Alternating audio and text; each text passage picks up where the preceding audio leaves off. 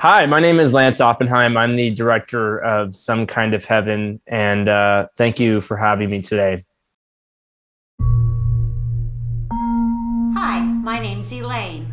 Hi, my name is Elaine. Hi, my name is Elaine. Elaine is our name. The Village is like being on vacation every day. The Disney World for retirees. It is like going off to college. You come here to live. You don't come here to pass away. There is no place like this. This is Nirvana.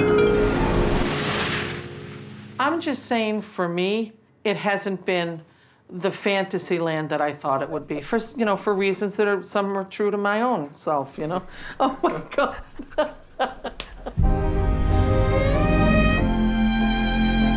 I think that when you live in the villages, you're acting the part. Surely everybody's life is not perfect.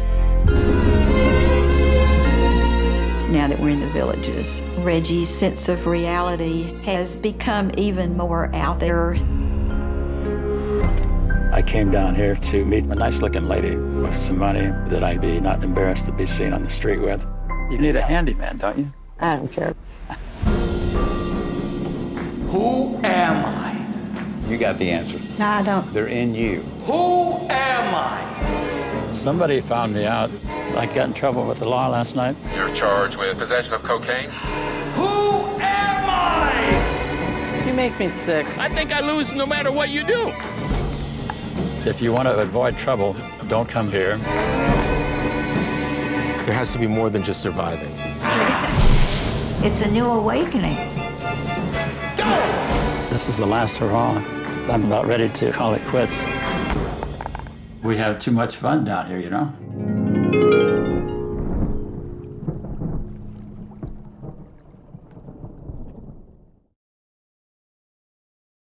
That is a trailer from the documentary Some Kind of Heaven, and this is Factual America. We're brought to you by Alamo Pictures, an Austin and London-based production company making documentaries about America for international audiences. I'm your host, Matthew Sherwood, and today we're catching up with one of the leading up-and-coming filmmakers in the documentary world, Lance Oppenheim.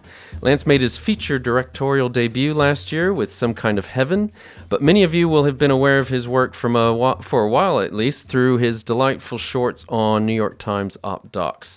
So without further ado, Lance, welcome to Factual America. How are things with you?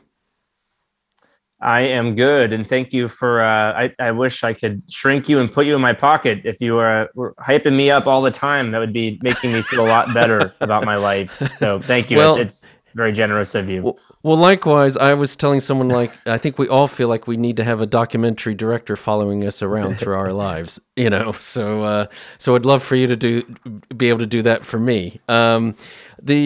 Again, the feature is Some Kind of Heaven, premiered at Sundance.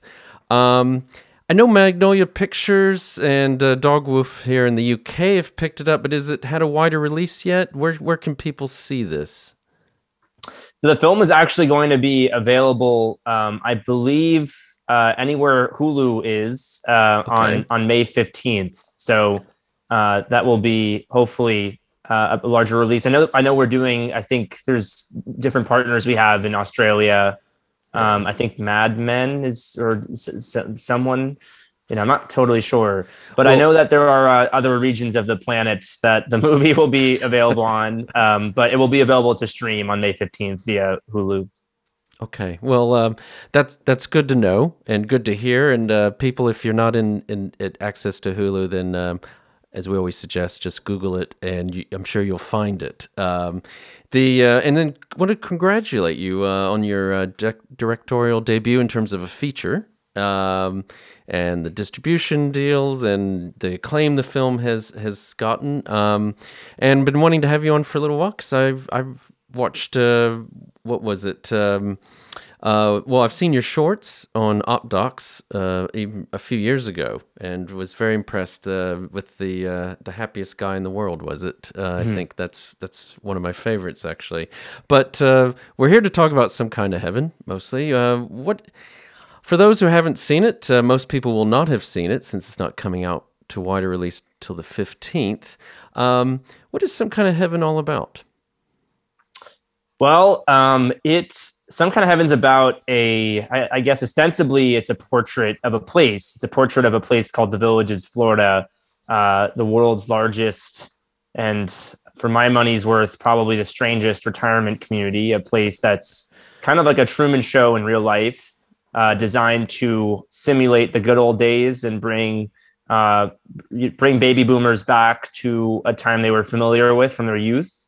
But the movie does some other things too. It's a portrait of also this kind of an existential condition. What happens when you move into what may seem like a dream or a fantasy, and that dream becomes a nightmare. And it's a portrait of 3 residents, and I guess you'd say 1 interloper, who are on the margins of the fantasy.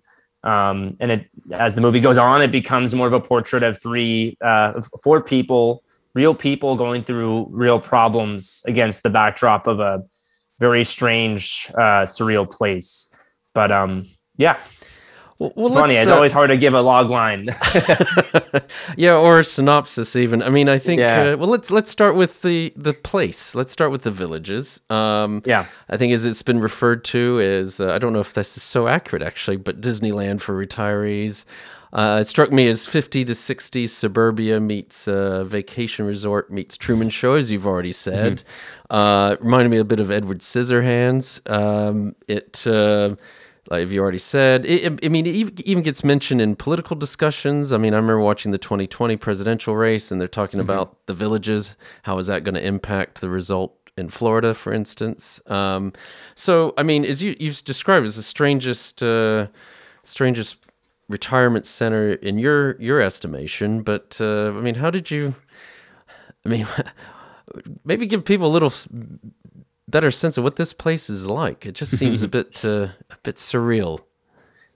Yeah, surreal is a good word for it. I mean, I guess my familiarity with everything around that world is different than I imagine viewers in the UK and across the planet that aren't from America or even from Florida would have. But I grew up knowing of the Villages from the time I was, in the 7th grade, at the time when I was 12 years old. Yeah. I knew of the Villages because I am from Florida, and on a slow news day in Florida, anytime there is nothing really to report, they would recirculate news that came from Central Florida, where the Villages is, and they would treat the Villages more or less as the end of a punchline. When I first learned of it, I had known of it as a very large retirement community. But I had also known of it for sort of the hedonistic practices and activities and pursuits that different residents of the community lived, and that was, I think, really what made the place become a tall tale in Florida. And as if you know anything about Florida, it takes a lot to become a tall tale because things are very insane as is there. So. Growing up, there were all kinds of stories about, a rumor, a tall tale about the place having about the community having one of the highest rates of STDs in Florida, which I think was later debunked. But stories like that were onset by other stories about residents having sex in public and being arrested. And anyway, it was if you're thinking about retirement USA or retirement Mecca, where the country goes to, this would be it. It's the fastest growing, it's one of the fastest growing cities in America, which is totally bonkers. And one of the things that I think drew me back to making a film about the place, because it became more of a phenomenon that so many folks were moving there and isolating themselves from, I guess what one would maybe say is like an everyday reality. But it also is, the last time I checked, it is the largest retirement community on the planet. So the implications of this world, which again is designed and is artificially constructed to remind people of an America that once existed, or maybe an America that never really was. Those were the things that jumped out to me as not only being very cinematic to explore, but as a setting, as a subject, as a phenomenon of why people choose to live, people who are over the age of 50 or 60 why they choose to isolate themselves and in a cocoon of a sort, that popped out at me for sure. It's very interesting. As you say, it's this sort of artificial construct. They have their own made up history, for lack of a way of putting it. Even founding dates on buildings that are nonsensical, right? I mean, you've got seems to be sealed off from the rest of the world. There's no children. It's like that kingdom in Chitty Chitty Bang Bang. I mean, it's like there's own news network with hard hitting news that we see. I guess you've already answered, but have you ever seen anything like this or replicated anywhere else? This seems extremely unique. Well, I mean, not with my own eyes, but I think one of the things that also drew me just to wanting to make something about the place is I feel like growing up in Florida, a very different form of Floridian suburban isms, I guess. I don't know. I grew up very far away from things in Florida, and I feel like the way I began to relate to the world was watching movies, and some of my favorite movies I felt like were reflections of where I grew up, Edward Scissorhands being one of them. But even looking at Blue Velvet and I think I grew up in a very conservative part of Florida to some degree. And, images out of like the Ronald Reagan Morning in America presidential advertisement also looked not only like the Villages, but also, a community that I used to grow up in, just the white picket fences. And obviously, as art imitates life and life imitates art, it's no matter how or where you move, no matter how much manicuring you do to your backyard or your front yard, your problems persist. And there is something like as going back to like Nicholas Ray's Bigger Than Life, or even Todd Haynes' Safe, just portraits of suburban sprawl that can become hellish and poisonous. All those things came to my mind when I first saw The Villages. And when I was doing my research, I just was kind of fascinated that so many of the images in their, in one of their infomercials was titled Come Visit.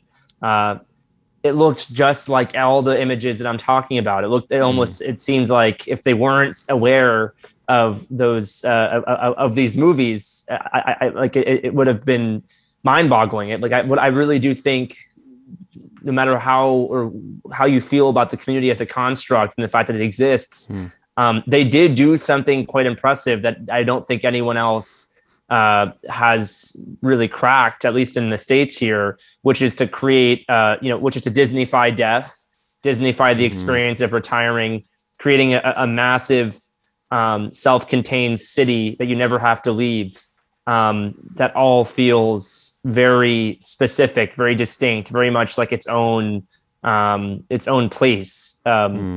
So a lot of those things were just fascinating to me. And as someone, most of my work concerns, I think, kind of permanent residents of impermanent, semi-permanent, temporary, liminal spaces. I was just fascinated by this. I made the movie about the man living on a cruise ship, which was another form of a person escaping reality into kind of a city or a realm they control that is completely defined by id and pleasure. And I saw this story and that this setting as a natural extension of where I was going, and knowing that I wanted to keep going in that direction. Yeah, I think there's some great imagery in there, and also your short that's recently gone on OpDocs, The Paradise Next Door, and the aerial photos, probably drone, whatever, but just that layout of almost stereotypical America suburbia. I think you and I are separated by a generation and grew up probably about 1,000 and 1,500 miles apart. But when I saw Edward Scissorhands as a young man, back when I was a young man, I think it was like I would turn to people. That's exactly where I grew up. There is this uniqueness to Florida, but there's this almost universality, at least in terms of America's suburbia. But how would you describe the denizens of the Villages? I mean, backgrounds, wealth, attitudes, or is there? I guess there's probably a stereotype, and then there's. Did you find that reality to be much different, or is there a variety of of backgrounds that we're talking about here? I mean, as any city goes, I mean, there's about 140,000 people there now, I believe. So it would be hard to generalize if there was one specific person. I mean, I think that the stereotype it has and the reputation it has in America as a result of all of the events of, leading up to the 2020 election, including this infamous video of a golf cart parade in President Trump, or no longer president, thank God, but Trump's name. And there was a man who was a Trump supporter who was shouted "White Power." It went viral. And then it cast a long shadow, I think, on every resident of the villages and also how we view the villages. It no longer became I think its status, I think, in the way I was interested in looking at it as this phenomenon of people isolating themselves, bubbling, joining the ranks or leaving our society to join the ranks of their own. A lot of those things, I think, became secondary. And I think most of the primary focus surrounding the villages is exactly what you will look up if you Google it. I think places like the Daily Mail love talking about how it's a home for for the most advocate, vocal supporters of Trump. And to some degree, I mean, I think that I don't think that always was what it is. I do think there is a large, it's a 98.3% white, very conservative, very homogenous population. Obviously, there are many people, there are folks in this film, are not Trump supporters. Not that really motivated my selection or my decision to follow them. To me, I was less interested in the binaries of conservative or Democrat. I think the things I was much more interested in is, again, this is a thing that is happening in our country, that we are losing a giant section of our population to this age segregated fantasy world.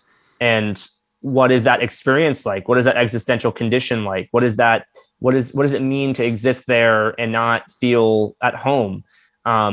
Those, especially when time is so short and you're in your eighth chapter, your eighth decade of navigating this planet. So those questions to me were much more pertinent and interesting. And as a filmmaker who I try to resist falling under those binaries of, conservative or Democrat, or despite being, I would consider myself a very liberal person, but also, looking at the villages, is it good or is it bad? I mean, I don't care about those things. I'm much more interested in exploring the gray area and doing what I think cinema can do best, which is giving you a very detailed, very rich, expressive exploration of emotions, of people, of ideas. I think, so much journalism is so concentrated in the other side of things that even if I were to make the movie today, I'm sure I would slip in different details in the interstitial moments, but I think the main focus would remain the same. Well, and I think you've achieved that, and I think it's very much appreciated. I mean, how did you relate with them? I mean, you're separated by probably at least 50 years, I think, with many of your subjects, but yet, I mean, what struck me is at least the ones you concentrate on. We'll talk more about them shortly. They're struggling with the same issues we all are, aren't they? I mean, sort of the meaning of life, how to be happy, searching for love. I mean, I mean, maybe you can say a little something about how did they react to a young filmmaker? I mean, how did you find that? Well, I mean, I think part of the special thing that happened while making this movie, and it happened very early in my travels there, I was the very age, I think, that a lot of people who were moving there were trying to return back to. There was this Peter Pan syndrome that everyone goes through there, and and in my own life, I was undergoing my own version of Peter Pan syndrome. I was about to graduate from college. This was my thesis in school.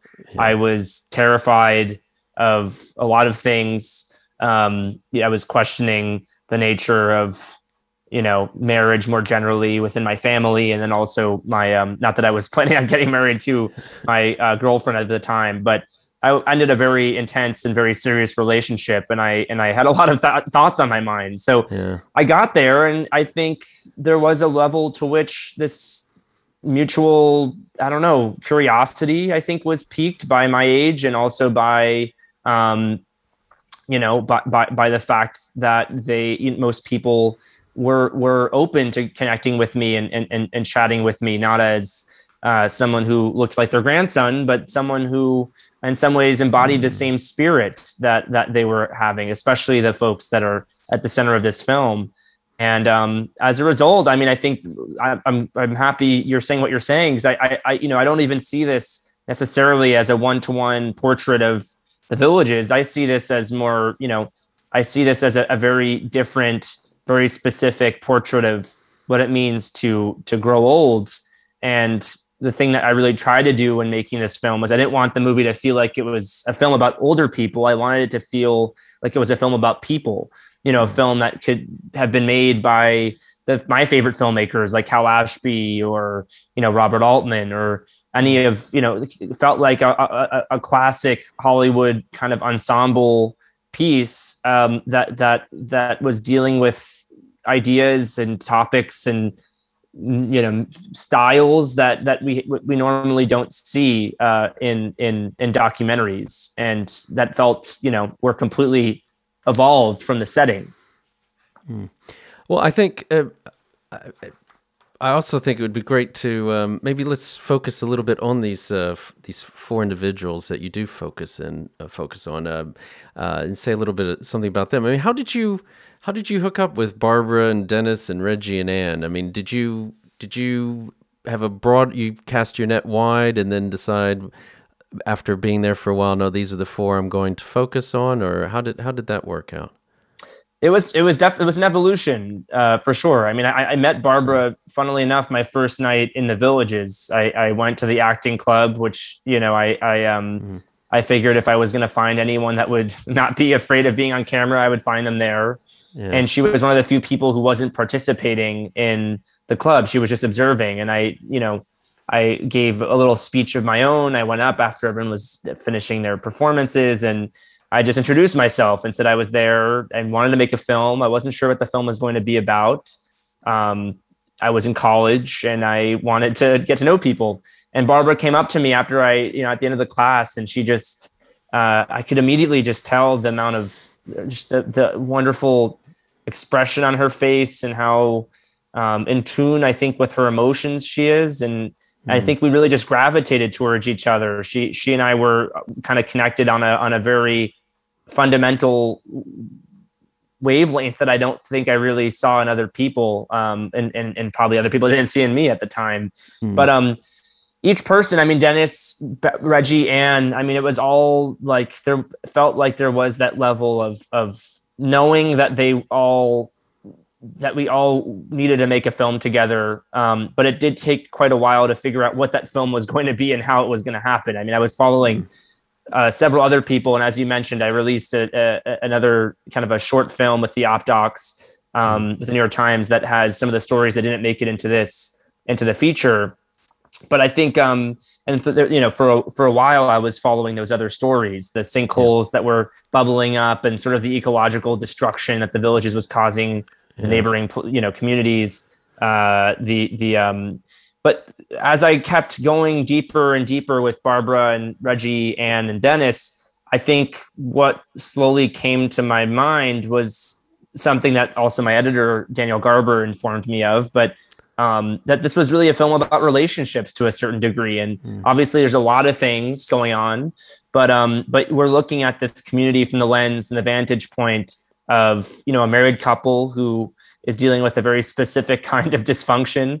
And they're kind of going through so we won't do, because most people haven't seen it, so we won't do any spoilers, but I mean, it does feel like they're going through a midlife crisis, except I gather they're in their 70s, but yeah, it's kind of a... You're landing on something, because exactly, like the thing I was going to say is that I wanted to feel like, the spirit of like a John Hughes movie, but for this age group. I mean, I feel like that was a big, broad ambition I have. And when I look at it now, I don't think it has much to do with John Hughes, but I like this idea that like the coming of age story can very much apply to a character like Dennis, a person who is 83 years old and is still living his life in the exact same way as he was when he was my age. But he is, he does grow over the course of the film. And I think your understanding and your experience, the way one relates with him on screen it also grows, just kind of mirroring the same way I think I felt about him, and I felt about the place for that matter too, as a whole. Yeah. I mean, fair enough to describe Dennis, I guess, as a Lothario. I mean, just so people know what we're like dealing with. An attempted Lothario, but fails. Attempted. Really failed gigolo. Exactly. And there's, I won't share it because there's something else in there that just surprised me, but you've got it in the film. But and then you've got Barbara, who just seems, as you said, you connected with her, and she just seems a little out of place here, doesn't she? I mean, she's yeah, I mean, it's a very, she's still working. She's a bit more serious. I mean, I don't know. It's an interesting one to kind of a counterpoint. I guess this is a point of how representative are these people of the villages, or as maybe you probably have already basically have said, it's hard to really, generalize and stereotype that each one of these is their own individual, and they just happen to be at the villages. I mean, I don't think I wouldn't say that these four people are representative of the villages as a whole, and I don't think that's really the position that the film takes either. I mean, I think this is a very I think the thing that I was more interested in looking at here are these are four people on the margins of this fantasy world, and when you look at people at the extremes of a society, of a community, I think you can get to understand the mainstream a lot more and the way people live their lives. And that kind of logic informs the way the movie operates, right? Where we toggle between one of these three storylines. And then the fourth storyline, so to speak, are these interstitial bites of the villages and what the status quo at the villages is, more generally, and how, I guess how a sense of community is formed through conformity. Okay, and I think the other thing that struck me, and then I think we're going to take a quick break for our listeners or viewers, for those on YouTube. These are people who haven't found they're in their twilight years, last or next to last chapter, and haven't found the answers yet, have they? And may never find the answers. That's true. No, I think that's that sentiment, and I think that sentiment is really what is at the heart of the movie. I like, and it stretches back to what the title of the film is, Some Kind of Heaven. You can read that as a very despairing, ironic, kind of a truly desolate outlook on life. But I also think there's something really beautiful to that idea that no matter how old you get, you never stop becoming. There's something really beautiful to that concept, that even when you are, when you are in your final, or you're nearing your final chapter of living, there is a beauty to not knowing all the answers of life and continuing to search for them. It's so easy to just give up and stop searching. And I think the thing that makes each of these four people so beautiful and so unique is that they all are searchers. They're all striving. They're all looking to better themselves, to better their lives. Even you could make the same, you can say the same thing of the men as you can of the women. You can say the same thing of Reggie, who is experimenting with, psychedelic, hallucinogenic drugs to achieve some level of spiritual enlightenment.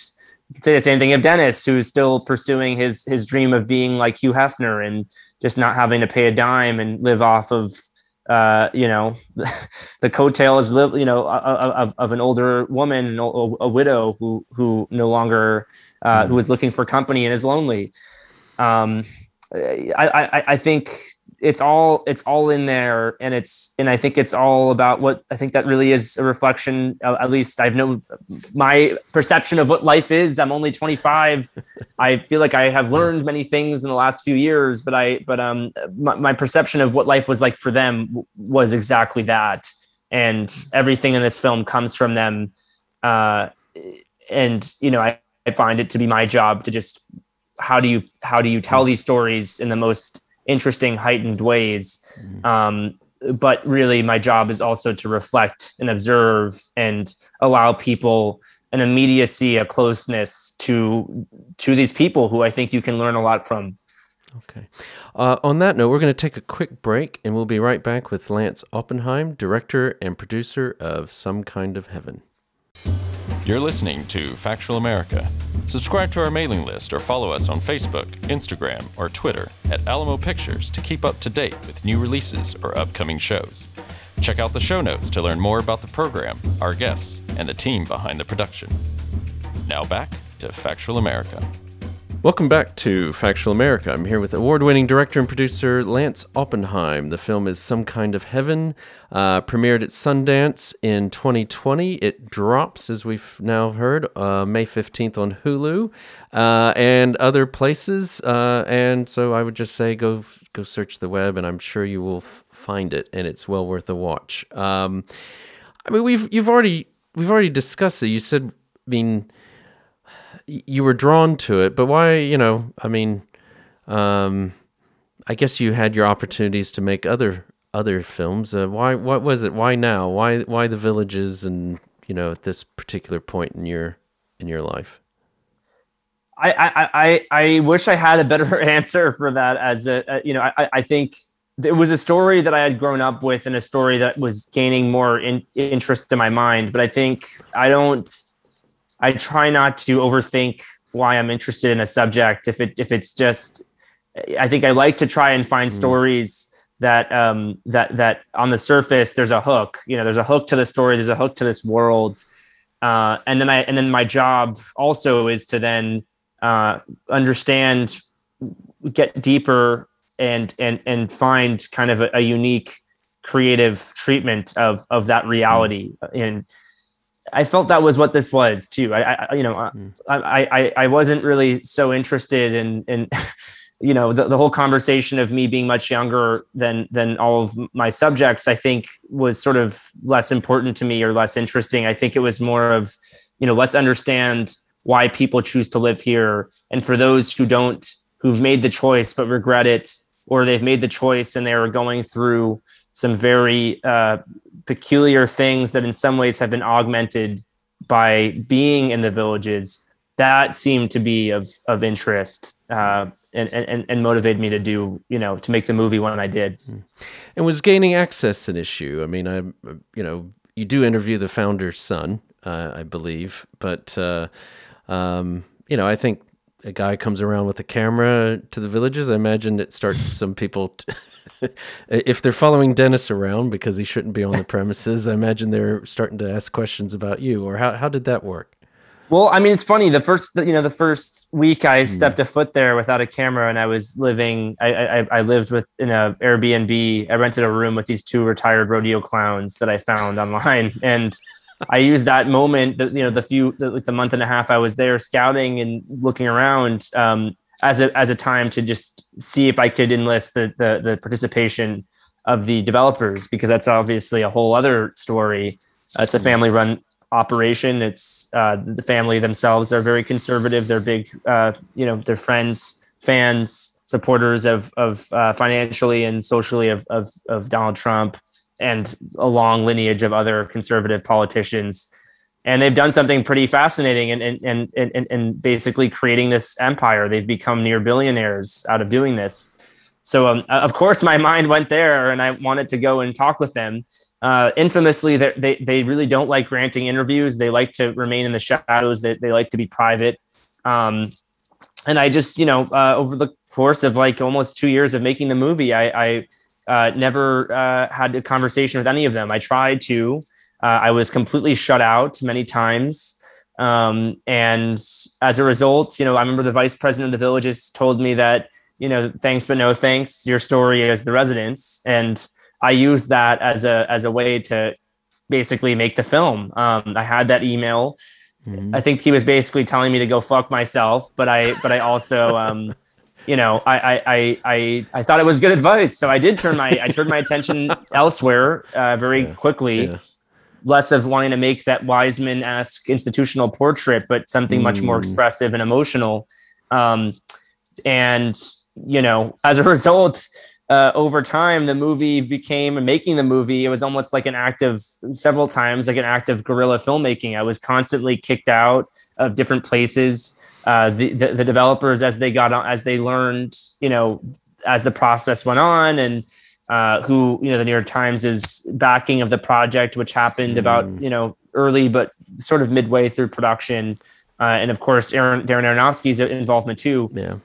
They became much more aware of my presence, and I think they I'll never for sure know if to what extent they did this, but one shop owner who I became friendly with told me that there was almost like a digital wanted poster of my face that they sent around, telling people to if they saw me to call this number, and they would have Village's security try to escort me from the premises. But the beautiful thing about the Villages is that because it's so large, because it spans almost 4 counties now, they can't.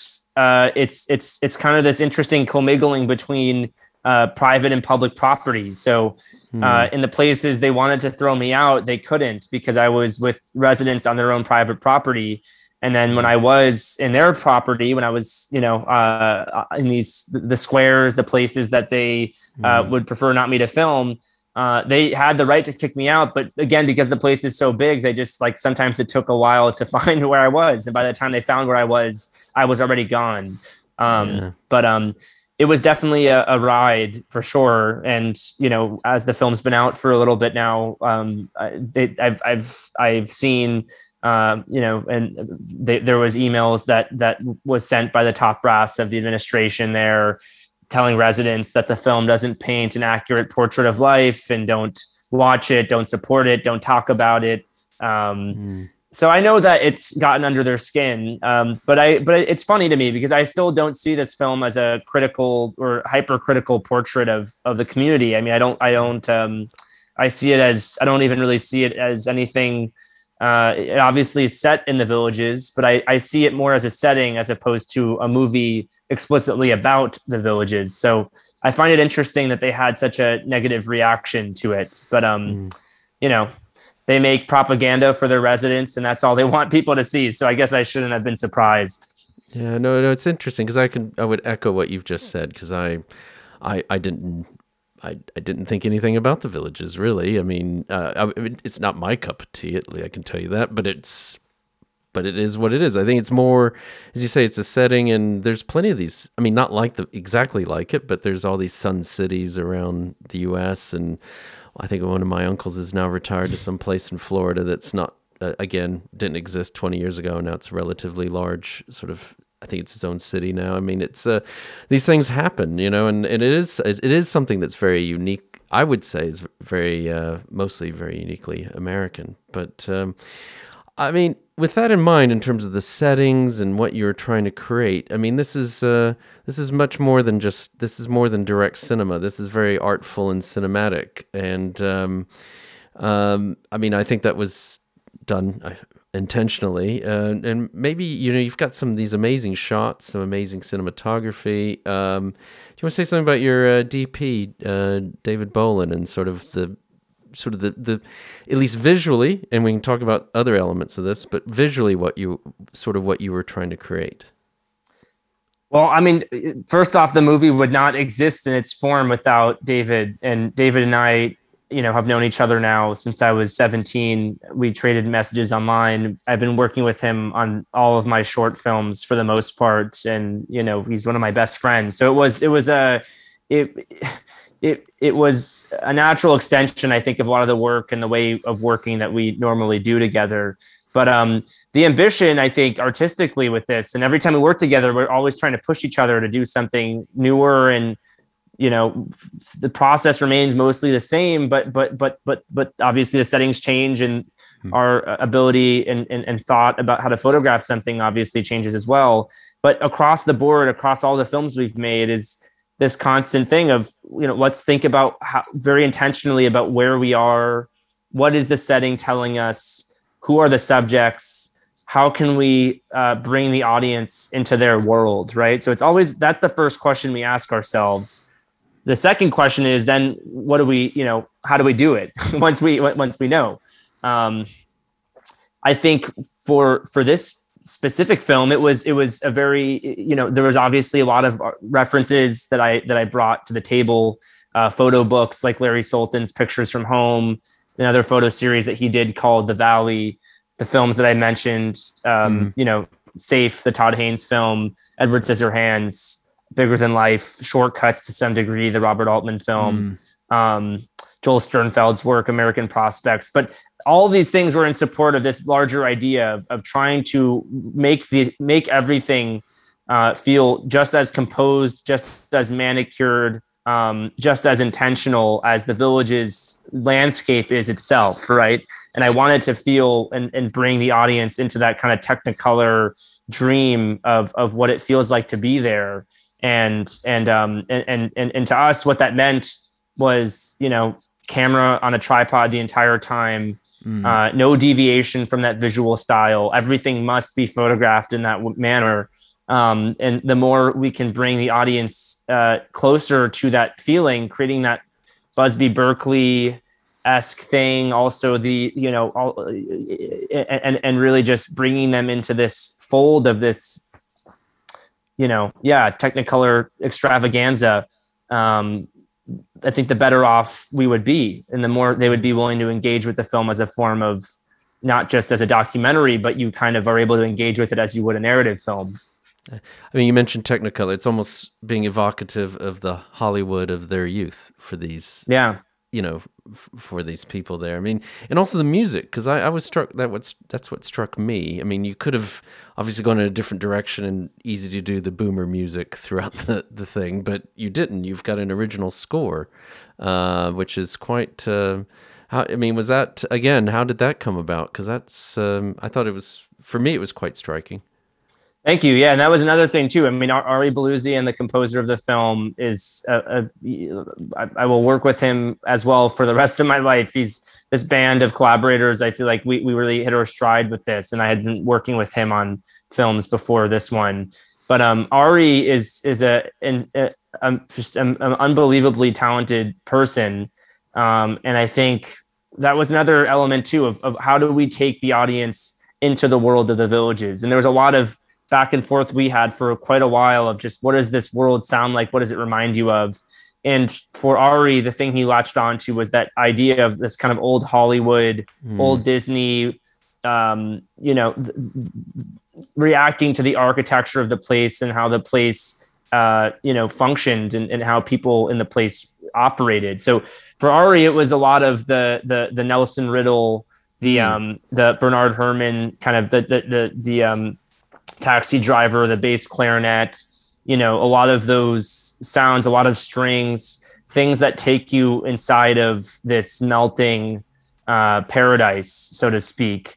And I think that was the other thing too. It's like we love, I think across the board, we wanted to get across this sense of this is a suburban landscape. This is something that is very beautiful, and there's a lot of eye candy on display, but there's also there is trouble in the distance brewing, and there is a storm cloud, and that storm cloud is only gathering more and more and more. And the place starts to look and feel a lot more ominous after you've seen some of the stuff that you see in the movie go down. So there was an element of that too, of how do you turn the dream into a nightmare? How do we do it subtly? How do we enhance that, not just through our photography, not just through our score, not just through the edit, but also through color?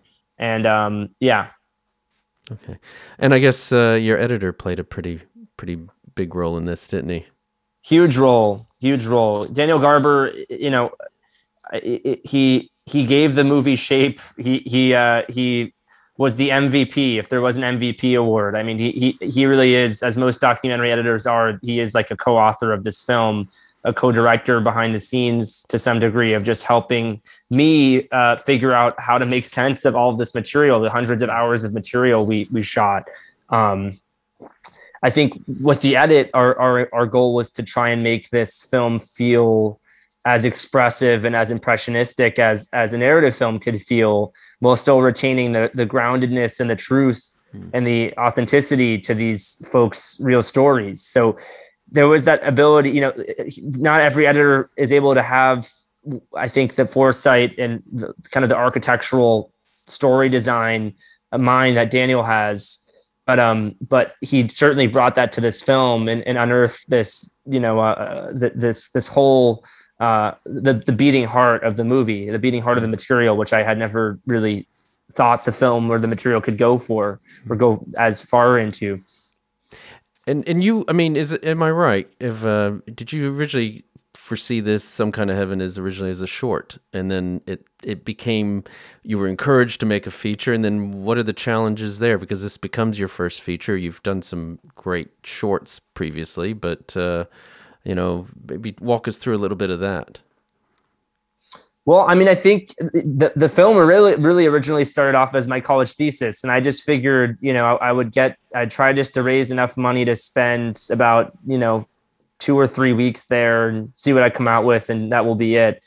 But at the end of the 3 weeks, I remember just the feeling we all had, my crew, we all just looked at each other and we were like, there's something here. You know, we don't have it yet. We don't have it yet, but there's something here.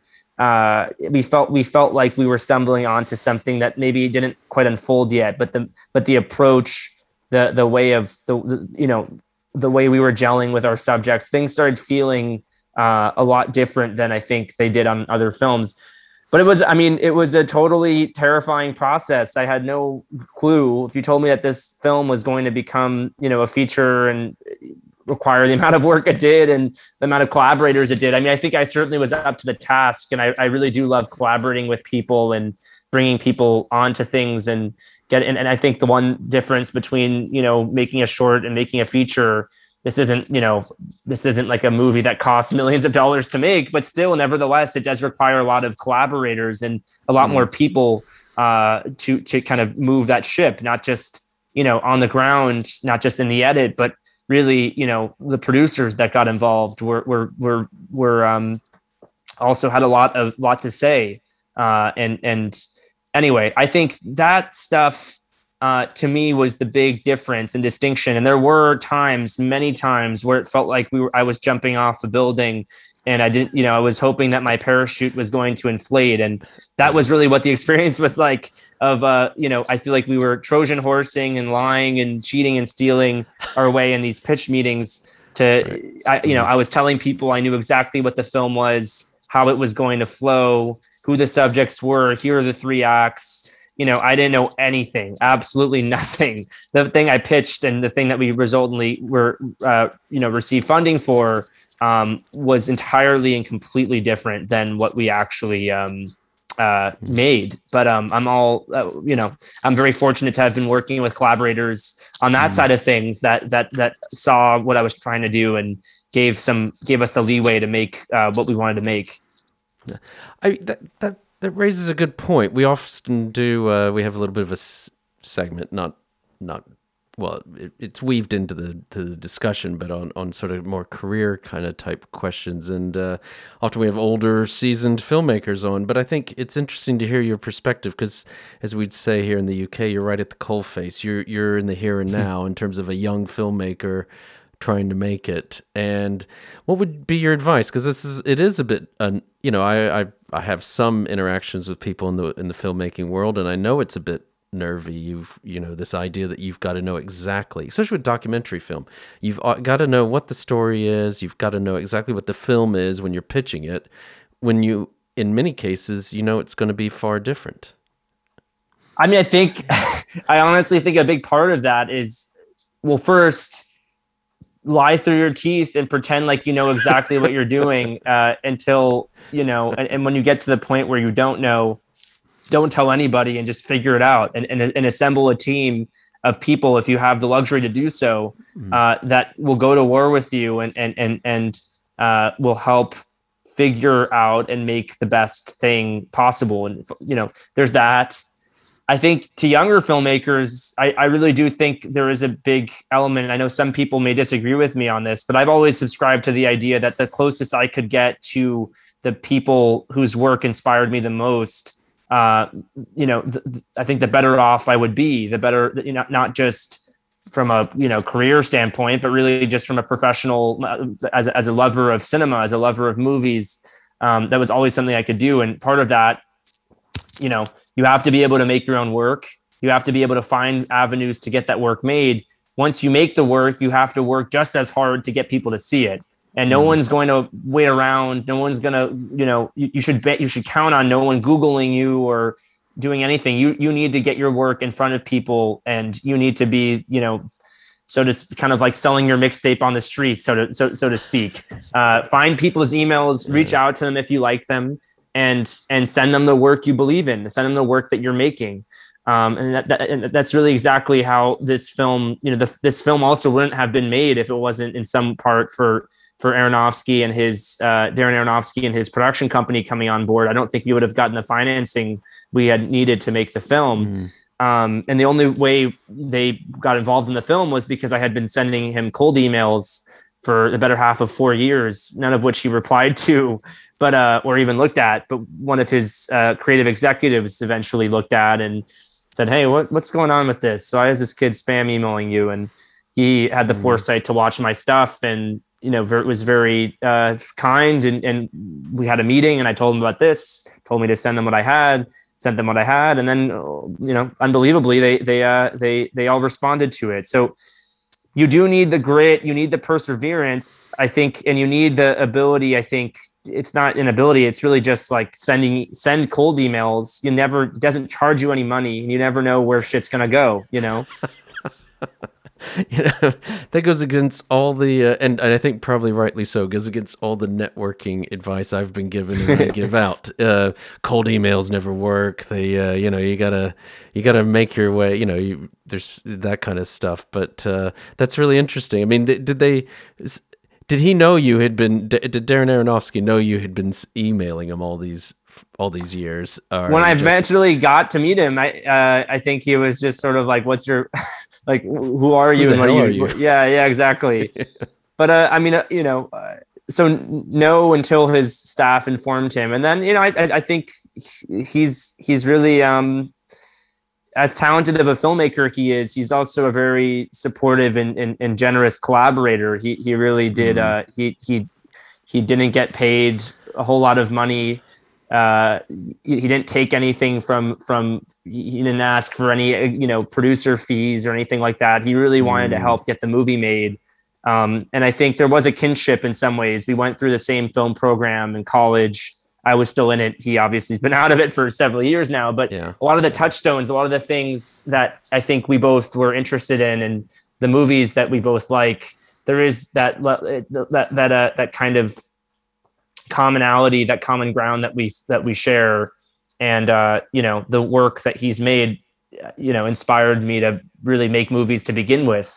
When I saw The Fountain in theaters when I was really young, that was a movie that truly reshaped what I thought movies could be like. And I remember just moved me in a very fundamental way. And I wrote my college admissions essay about that movie. So I had a real deep connection with his work and the way he sees things. And that was, I wasn't necessarily angling when I was sending emails to him saying, "Hey," I wasn't asking him to produce my movie. I was just saying, "Hey, I've made these short films. I'd love to hear what you think of them. I'm, studying through the same thing. Your work really inspired me to, great lengths."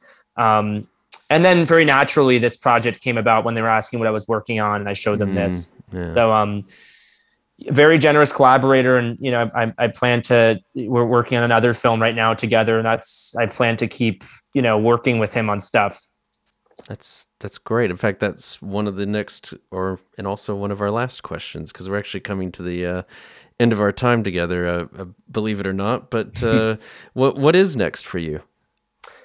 I feel like I've spent the better half of like this entire, however long the 20 years we've been in the pandemic, it feels like. I've been working on a whole lot of stuff. Yeah, I've been working on a fiction film with Darren. I'm working on another fiction film, which I shouldn't say too much more about it, but I'm hoping some news will come out about it soon enough. And then I've been shooting another documentary just to get my hands on a camera. So there's a whole bunch of stuff. I really want to, keep making documentaries that feel just as heightened and cinematic as this one, and as my previous work. And I want to make fiction films that also are steeped in the reality and the, that kind of just observation of characters as the documentaries also feel. So hopefully, honestly, at this point, I just want to make a movie. I don't care what movie it is. I'll just go do it. I don't want to be precious. If it doesn't come out great, that's fine. I just want to, want to keep going and keep making stuff. That's very interesting because actually people tend to go either narrative or doc, right? Yeah. And I mean, there are obviously some that have done both, but you don't feel like you need to make that decision, do you? You think you're going to give it a go at least, or give it a try in terms of give fiction a try and see where things lead you.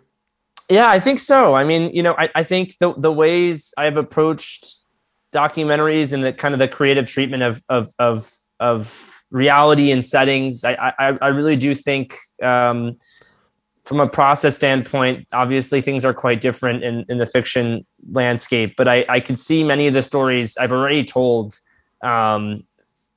whether it be The Man Living on the Cruise Ship, that's I see those stories. There's a natural extension to fiction and a preservation of that reality that's in the documentary that can be harnessed and examined and deepened in fiction in a way. And I think we're in an exciting time.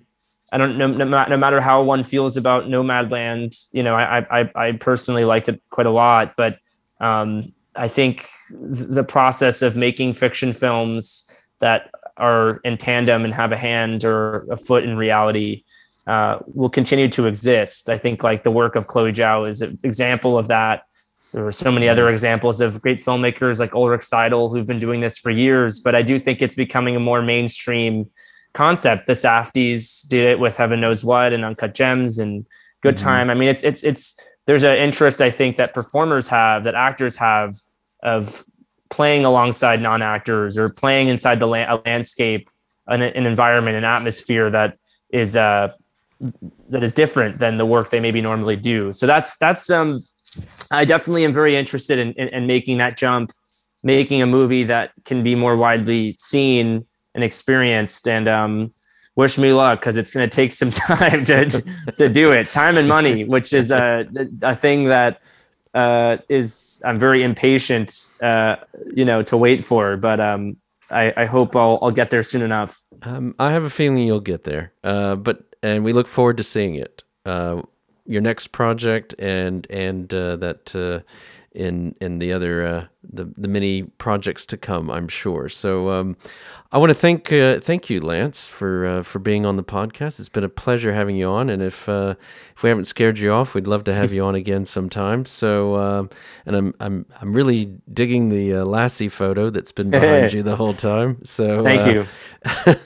So thank Great you dogs. again for coming on and reminding our listeners. We've been talking about Some Kind of Heaven with Lance Oppenheim, the director and producer, Magnolia Films and Dog Roof, and dropping on Hulu on May 15th for those of you who have access, and other ways of seeing it, I'm sure, around the world. If you have any questions regarding how you can become a documentary director and producer like Lance Oppenheim or other roles in the industry, I recommend you check out careersinfilm.com to learn more about careers in the film industry. A shout out to Inner Sound Audio just outside of York, England, our new home away from home. And a big thanks to Nevena Paunovic, our podcast manager at Alamo Pictures, who ensures we continue getting such great guests like Lance onto the show.